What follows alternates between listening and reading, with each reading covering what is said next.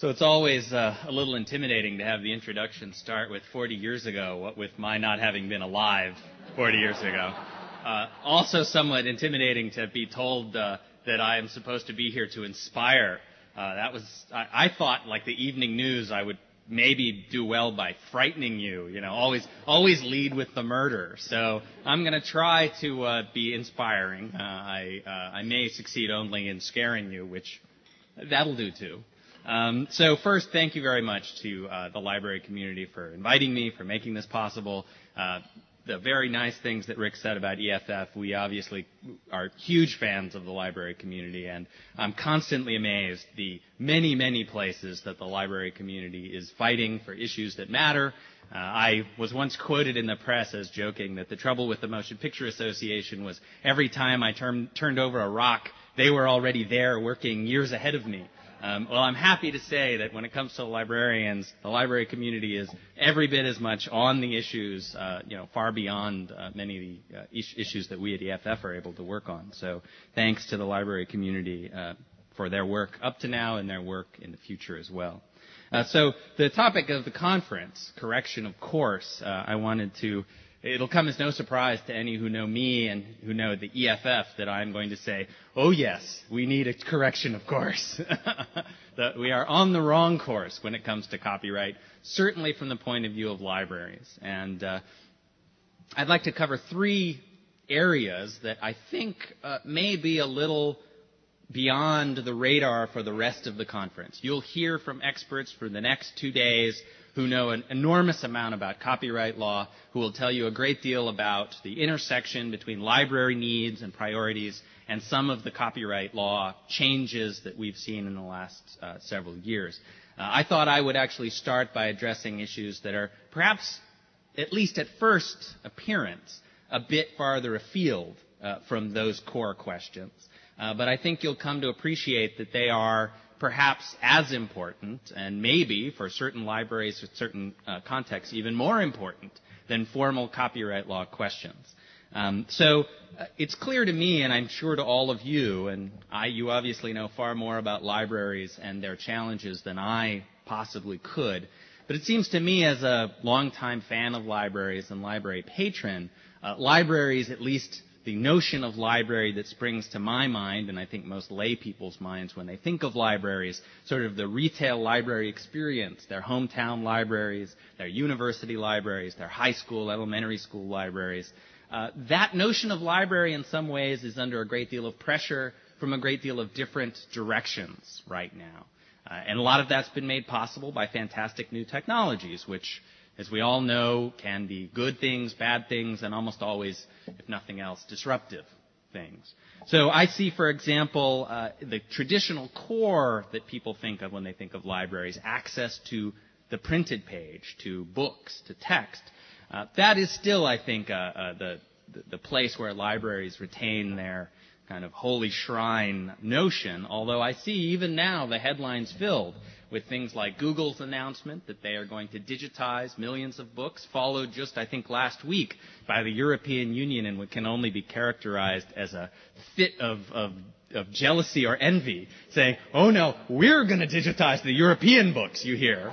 So you have now apparently competing international efforts to digitize books, neither of which, certainly in the Google case, in partnership with certain libraries, but not in the traditional sense of libraries. Google will be making it available through its own servers. Google is a private corporate entity interested in many things, but certainly profit is more on their mind than I think the typical library.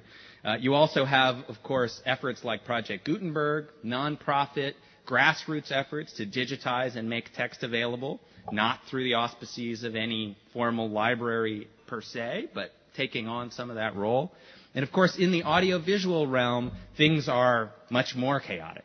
Their libraries are facing competition both from authorized paid services. I always think, these days, your typical student of film probably will turn to Netflix before he or she turns to a library for access to much of the catalog of film. Obviously not all of it, but a growing piece of it.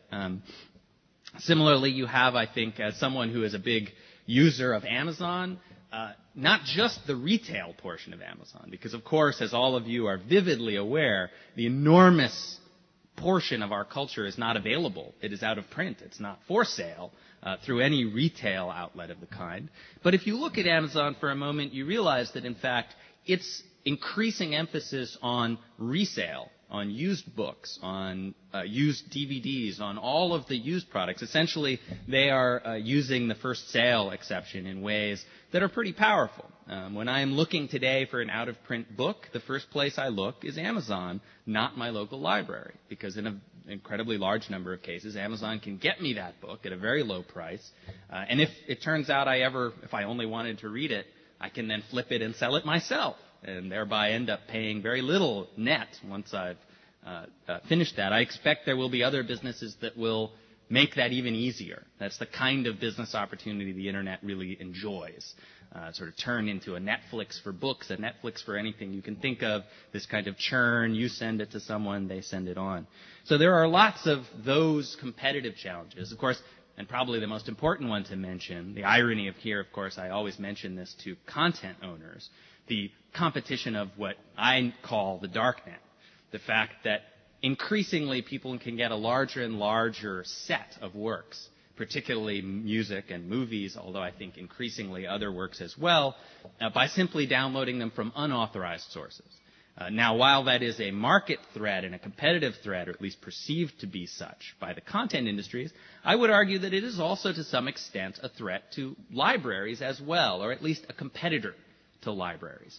If, in fact, the darknet, the sort of unauthorized, cutting-edge new technologies are able to meet and deliver services to the public, to citizens seeking access to works more quickly, more effectively, more cheaply, more innovatively than the library community can, because, of course, you all, to the extent you're associated with institutions that can be sued, have to be much more, quote-unquote, careful than some of the darknet entities out there. I think that's an important competitor to keep an eye on. I think we would all be served less well in a world where people count on access to their cultural history to a darknet that is, while sometimes fast and cheap and all of those other things, also potentially unreliable, and a number of other things, certainly no, I think, adequate replacement for the libraries. And yet I worry that perhaps more and more people will find their way there.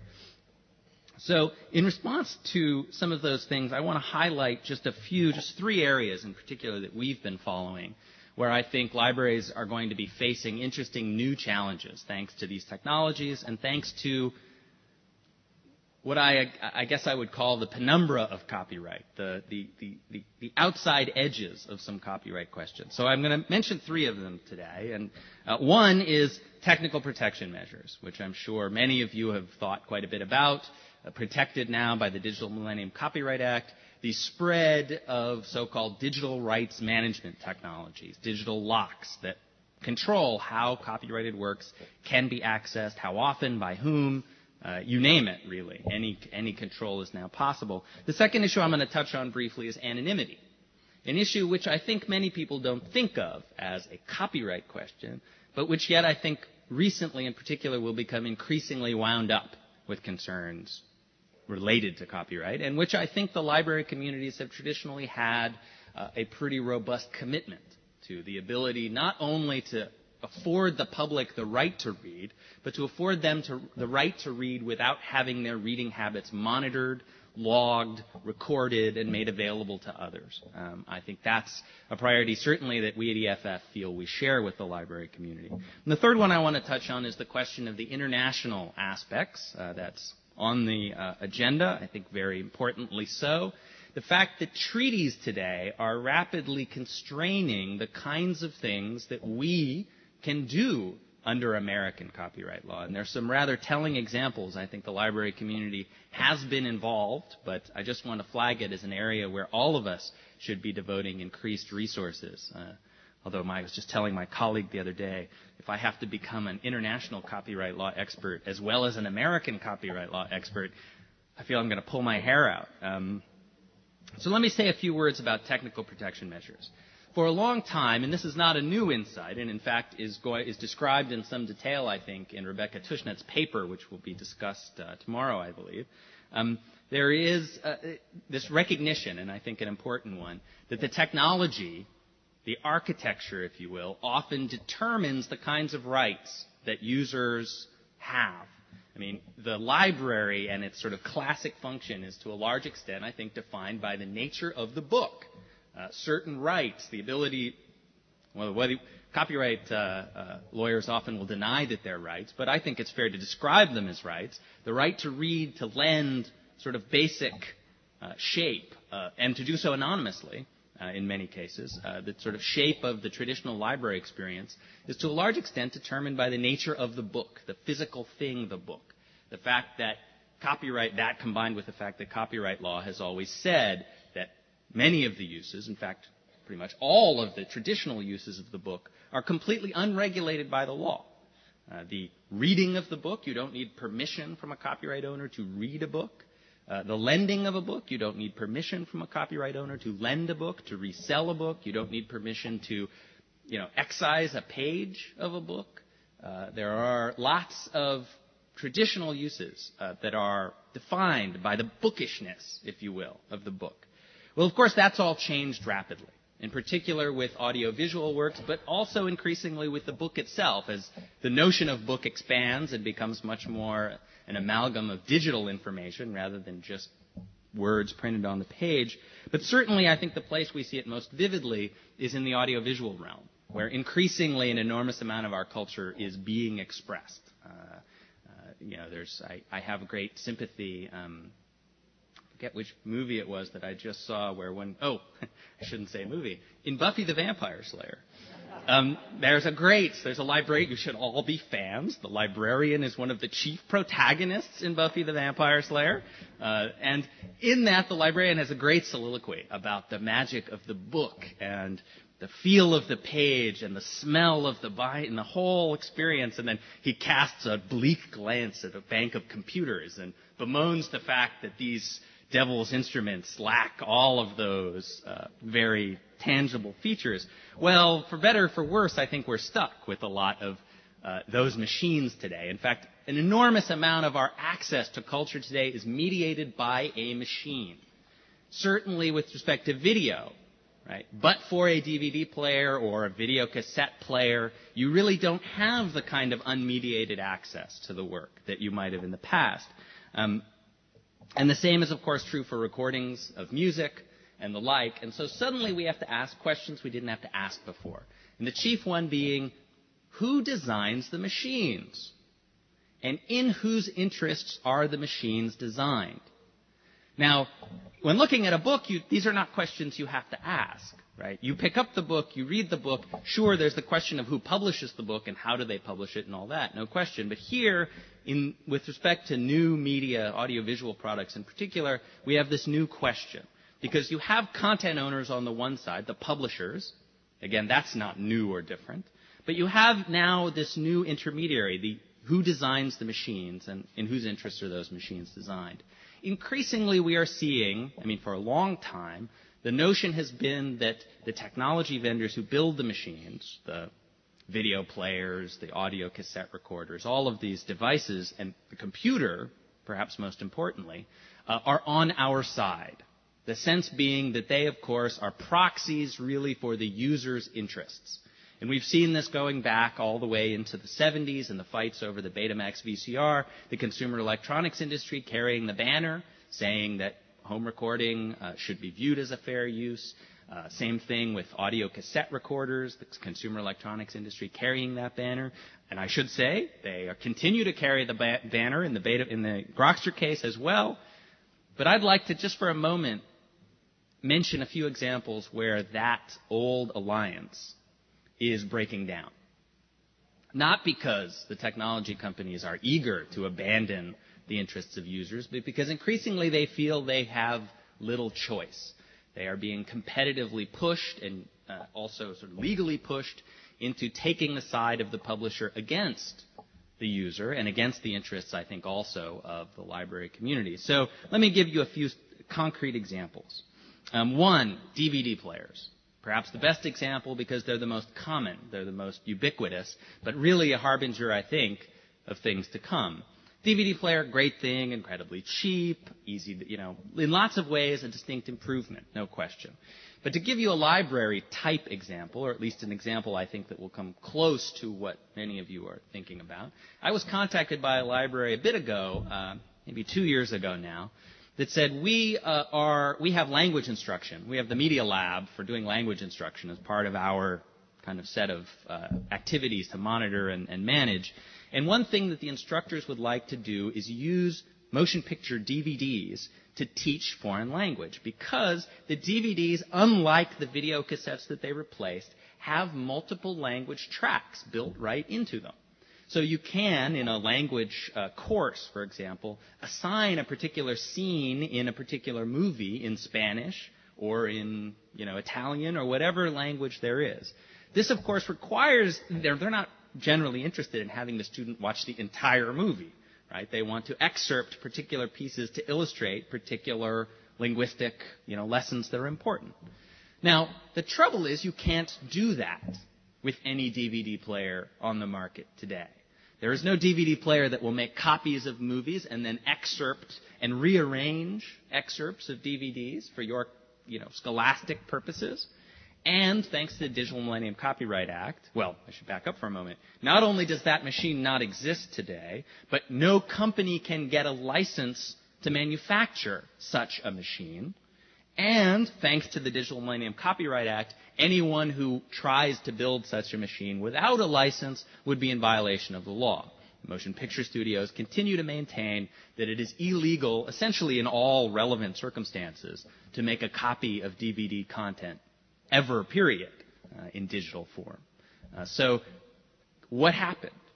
Right? We now have a situation where the builder of the machine has constrained, or certainly CE companies, consumer electronics companies, would argue that's not their choice. That's not the way they would build it if they had the choice. But the point is they don't have the choice.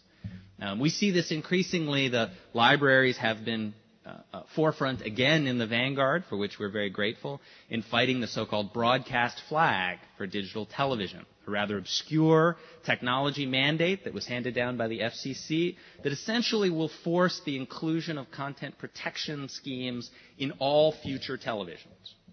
By, again, force of federal law, it will be unlawful to build a television that does not incorporate these features. Now, that in itself, I think, is troubling. But the long-term implications of that are, I think, even more dangerous. And that is that becomes the camel's nose under the tent of the personal computer. And we've seen this already as well. The personal computer, in some ways, has always been counted on by those those who depend or view technology as a proxy for our interests, an open innovation platform. If any group of people want to try to build a new feature if they think there's a market out there for it, they can build it, see what the market wants. It's given us an enormous amount of innovation, of course also an enormous amount of disruption, as Rick said, absolutely. But in the aggregate, I think everyone would agree that the information revolution has been great, not just from the point of view of GDP and bottom line and all of that good stuff, but also from the point of view of access to the kind of knowledge, access to the kind of information that we now have through a few keystrokes and Google. Right? So that is beginning to change. And this is what I want to flag as the key point in this portion of my talk. The personal computer, the basic architecture of the personal computer, is right now on the cusp of changing in fundamental ways that I think the library community, and frankly all in the public interest community, should be paying very close attention to. So I said the broadcast flag was the camel's nose under the tent here. I think that's right. Also, there's a parallel regulation called Plug and Play that essentially governs cable and satellite television, which in my view is more important once you realize that 85% of all Americans get their television from either cable or satellite. So once federal regulations and inter-industry agreement incorporate these content protection mechanisms, this DRM, these digital locks, onto television, computers are almost inevitably next. Because, as anyone who's looked at any advertising or went to the Consumer Electronics Show or reads any computer magazine will know, all of the computer companies are in a dead rush to do what they've been calling for years, convergence. No computer company wants to build a computer that's not able to connect to your cable television. No computer company wants to build a computer that can't play DVDs or next-generation DVDs, which come with their own set of content protection requirements, or your satellite television, or broadcast television, or all of the above. They are now going to be required to incorporate restrictions onto the personal computer if they want to continue to have access to those media sources. And that's coming. So we just had one of our staff technologists. It's a blessing to have staff technologists. We just had one of them attend WinHEC. Anybody go to WinHEC? I didn't think so.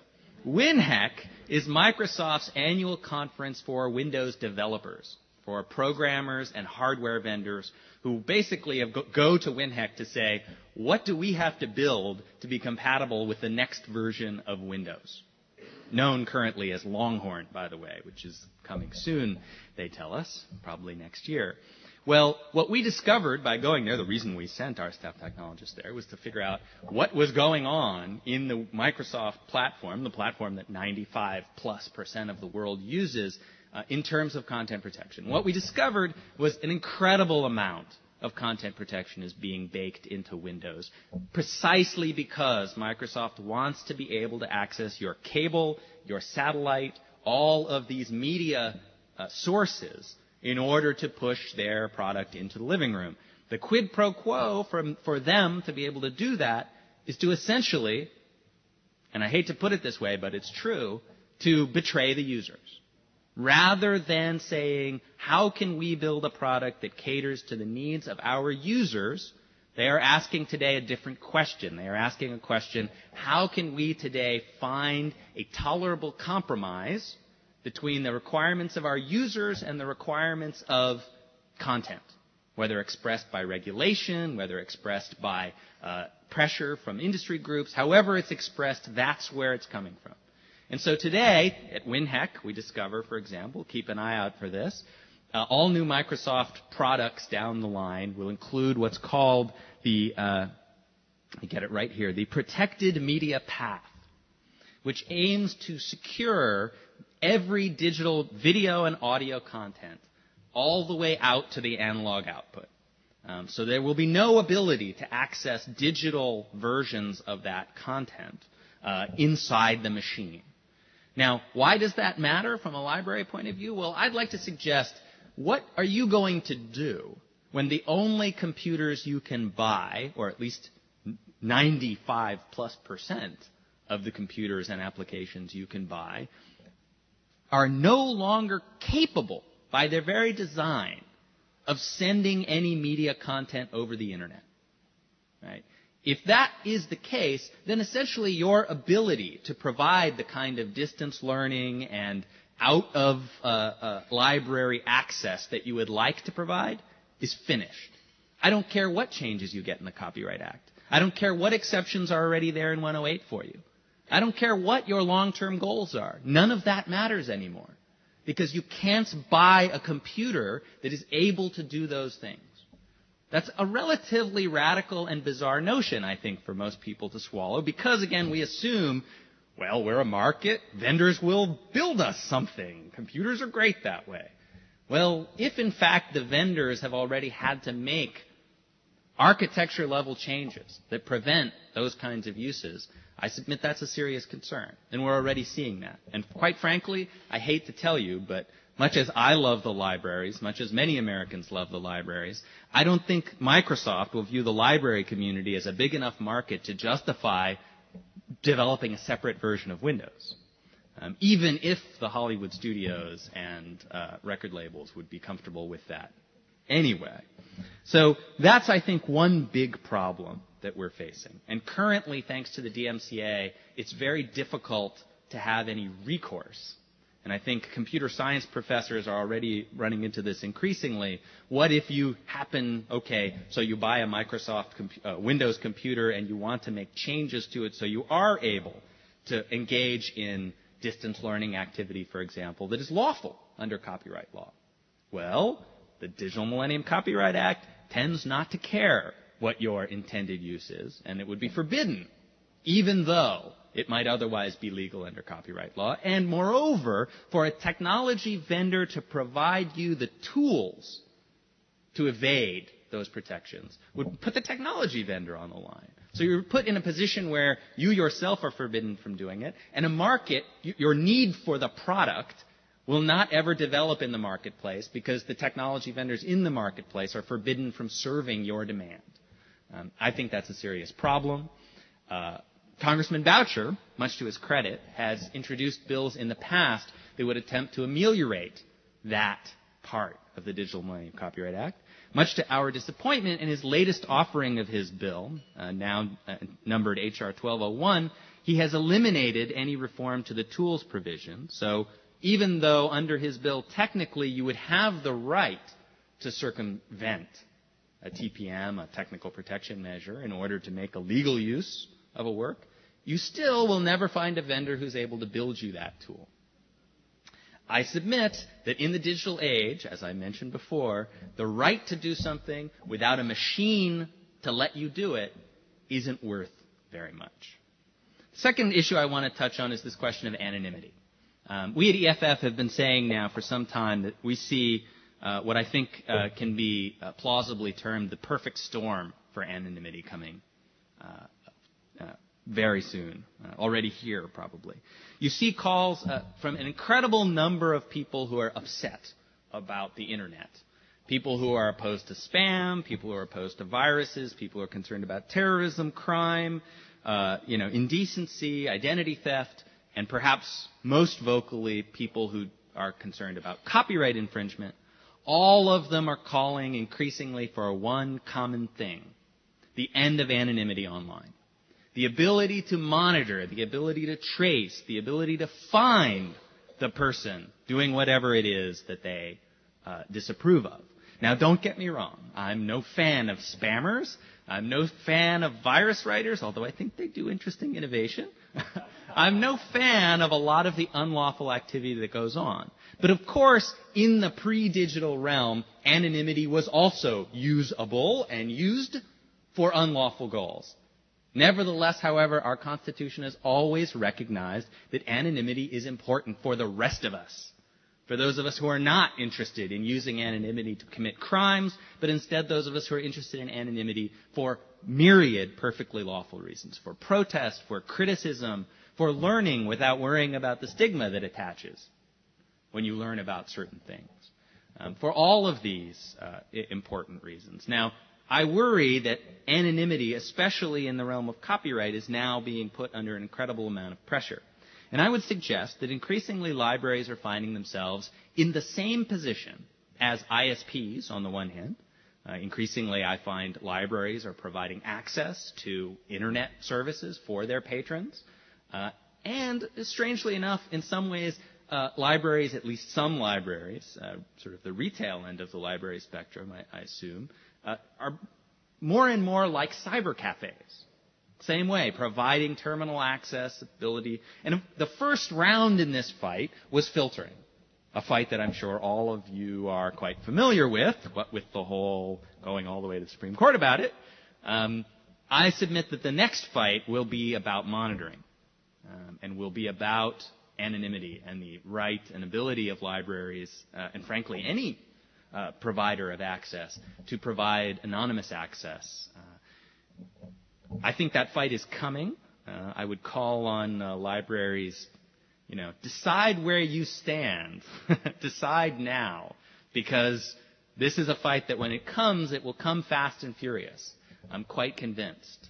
You can think of any number of pivotal acts, right? The first virus that brings down the Internet, the first spamming situation that compromises, the ability of some safety services provider to reach a needy person.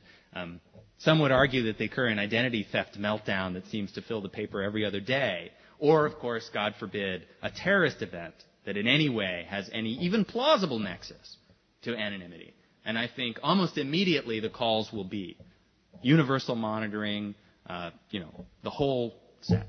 So we at EFF, being troublemakers that we are, have already started building a technology infrastructure that enables anonymity online. It's called Tor.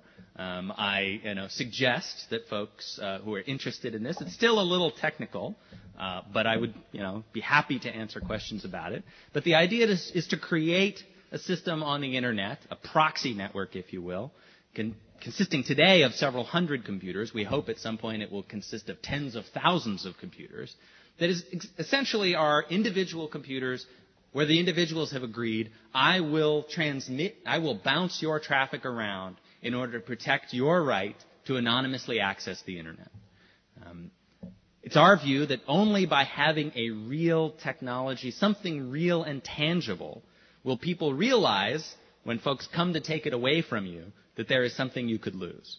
And lest you think that this is just the realm of people trying to download movies without getting caught, one of the reasons we're building the network is because as we build it, we hear from more and more law enforcement personnel, in fact, even naval intelligence, a whole host of users, not just legitimate users, but, way legitimate users, saying that these services are critical to what they do.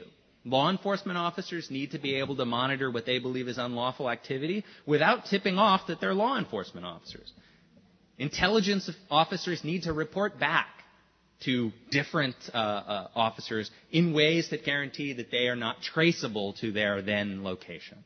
There are a whole host of perfectly legitimate uses for anonymity, and we think it's critical that we start building that portfolio now, so when the storm hits, there is something we can say, wait a minute, this matters. I think libraries have an incredible number of those stories that I'm sure all of you are familiar with. Everything from I've heard from friends of mine who grew up in small towns who talked about the kinds of things they were able to read at their hometown library, that they would never have felt comfortable buying those books from the local bookstore with, who knows who watching what they were reading. So again, I think collecting those stories is important. So the last issue I want to touch on briefly is this question of treaties. Copyright lawyers in too many contexts celebrate the so-called internationalization of copyright law, often in the same breath with the so-called harmonization of copyright law. Now, who can be opposed to harmony, right? Who wants discord? That makes no sense, right? Well, it turns out that what some people perceive as discord, I would argue, is what, perhaps unfashionably these days, should be called autonomy, should be called self-determination. The United States, last time I checked, it seems to me there was just an episode last month, I guess it was, when a Supreme Court justice had the temerity of citing the law of another country to justify some American decision, was castigated by the Republicans in power in Congress for having the nerve to say that we are not in command of our own national policy destiny. And yet, on the copyright side, we have no shortage of calls for compromising our ability to make our own copyright policy. So the reason I think this is relevant here for the community that I'm talking to now, for EFF, for the public interest community here, is because there are two things happening in international treaties today that are receiving, I think, too little attention. One is the freezing of American law. You are finding today, although the irony for those who remember this story, the DMCA, a law much reviled by EFF, and I think critically viewed by many in the library community, the DMCA came to us through what some have called policy laundering. Namely, content owners went to Congress and said, we want the following changes. Congress said no. Those same interests then managed to co-opt our international treaty negotiators, in particular through the auspices of Bruce Lehman, went overseas to the World Intellectual Property Organization, and argued for much the same changes to be incorporated into an international treaty document, the WIPO Copyright Treaty. Ironically, there too, they were told no. However, they did manage to get into the treaty language, not the language they wanted, but rather a much narrower version that says that you must provide, quote-unquote, effective protection for copyright owners who use technical protection measures, these so-called digital locks. Now, then they come back to the United States and, armed with this treaty document, go back to Congress and say, now you have to enact the thing we asked you for before, because now it's our international treaty obligations, and you wouldn't want us to be welchers, now would you? So, now, that wasn't the only reason they got the DMCA, but that certainly was an important part of it. The interesting thing is, when the DMCA was passed, I think everyone, at least everyone, the people who I could find in the transcripts of the hearings, admitted that what the United States enacted as the Digital Millennium Copyright Act went beyond what was required by that international treaty. The notion was we would lead by example. So, leading by example has now come to another round of what I would call policy laundering. So in our free trade agreements with certain of our trading partners, Singapore, Jordan, Chile, Australia, a number of free trade agreements, the United States has put into those free trade agreements not the terms that they got in the WIPO Copyright Treaty. Not that version, no. They've put into those treaties instead the version that was enacted, the DMCA. So you have here another example of internationally, the ratchet goes one way. And the thing, believe me, I bemoan this. I think it's horrible enough, purely as viewed from the perspective of the citizens of those countries. The notion that Jordan needs a Digital Millennium Copyright Act strikes me as a great tragedy for the people of Jordan. But what is perhaps more relevant to us is that all of those agreements are bilateral, meaning it also makes us obligated as the United States to keep the exact same laws on our books. So effectively, what we've done now is tied our hands, frozen our copyright law, made it arguably a violation of our treaty obligations to reform the DMCA. When Congressman Lofgren asked the Trade Authority, she had introduced a bill that would have amended and improved, reformed the DMCA. She asked the trade representatives, Department of Commerce, I think she asked, said, would my bill, would it be lawful? Would it be consistent with our treaty obligations for Congress to pass my bill? The answer she got back, essentially, was, it's a slightly more complicated story, but essentially, the answer she got back is, it's not a problem. Because if you pass the bill, we could always just go renegotiate all of our free trade agreements.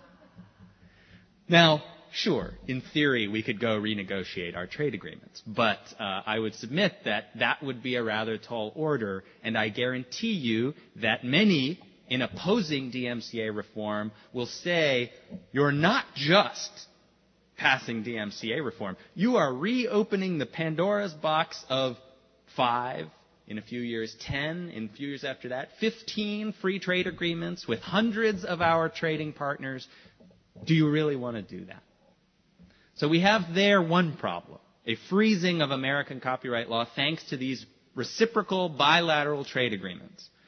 The second issue, I think in some ways equally dangerous, is the creation of new ceilings in American law, tying our hands in a slightly different way. In the CAFTA, the Central American Free Trade Agreement, that is now negotiated, I think, in 2003, but is only now coming up in front of Congress for approval, in that treaty there is a clause in Article 15.5 that says that there can be no compulsory licensing of television broadcast content for transmission over the Internet. What's that in there for? How did that get in there?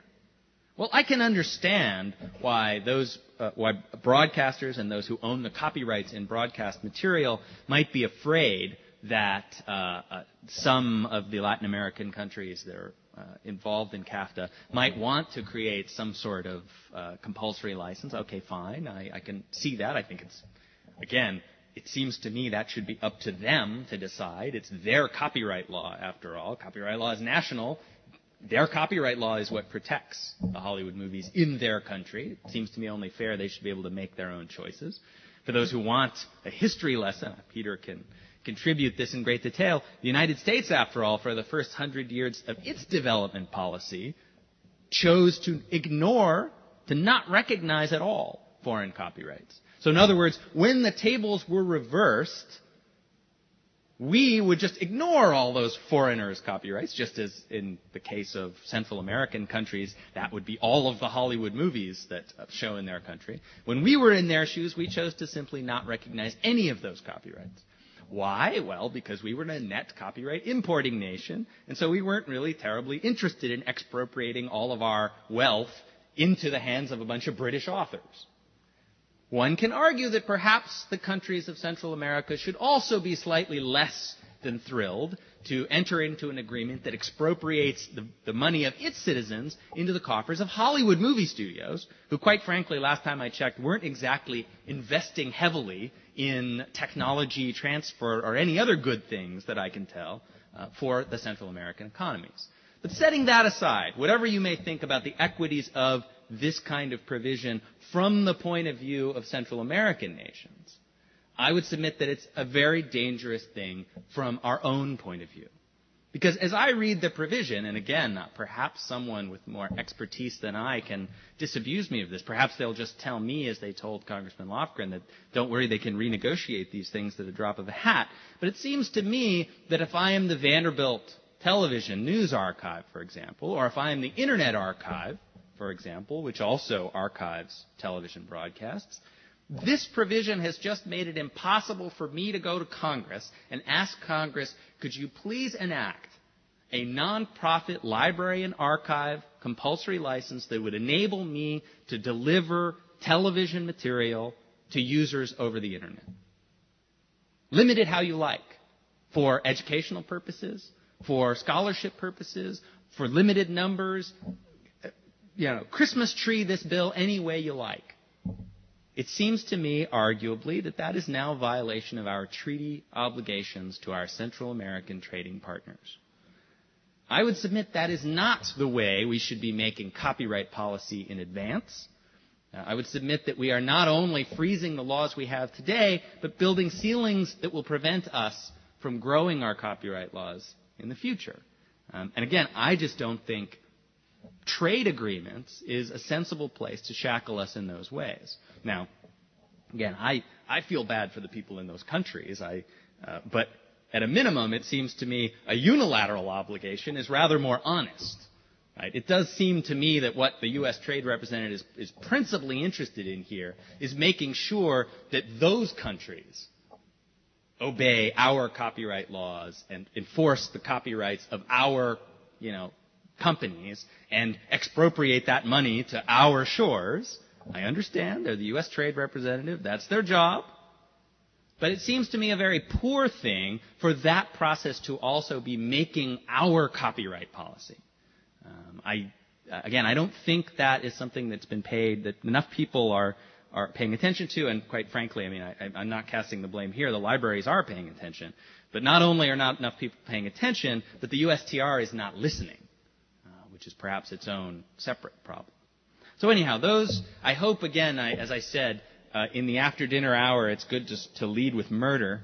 So I hope I've led with enough burning buildings and crashing of cars to have kept you awake. I understand there's time just for a few questions, I guess. I'm 3 minutes short of my official allotted time. But I think there are a couple of microphones. If anyone wants to ask questions, I'm happy to answer. If not, I'm happy to let you go. I know it's late. So.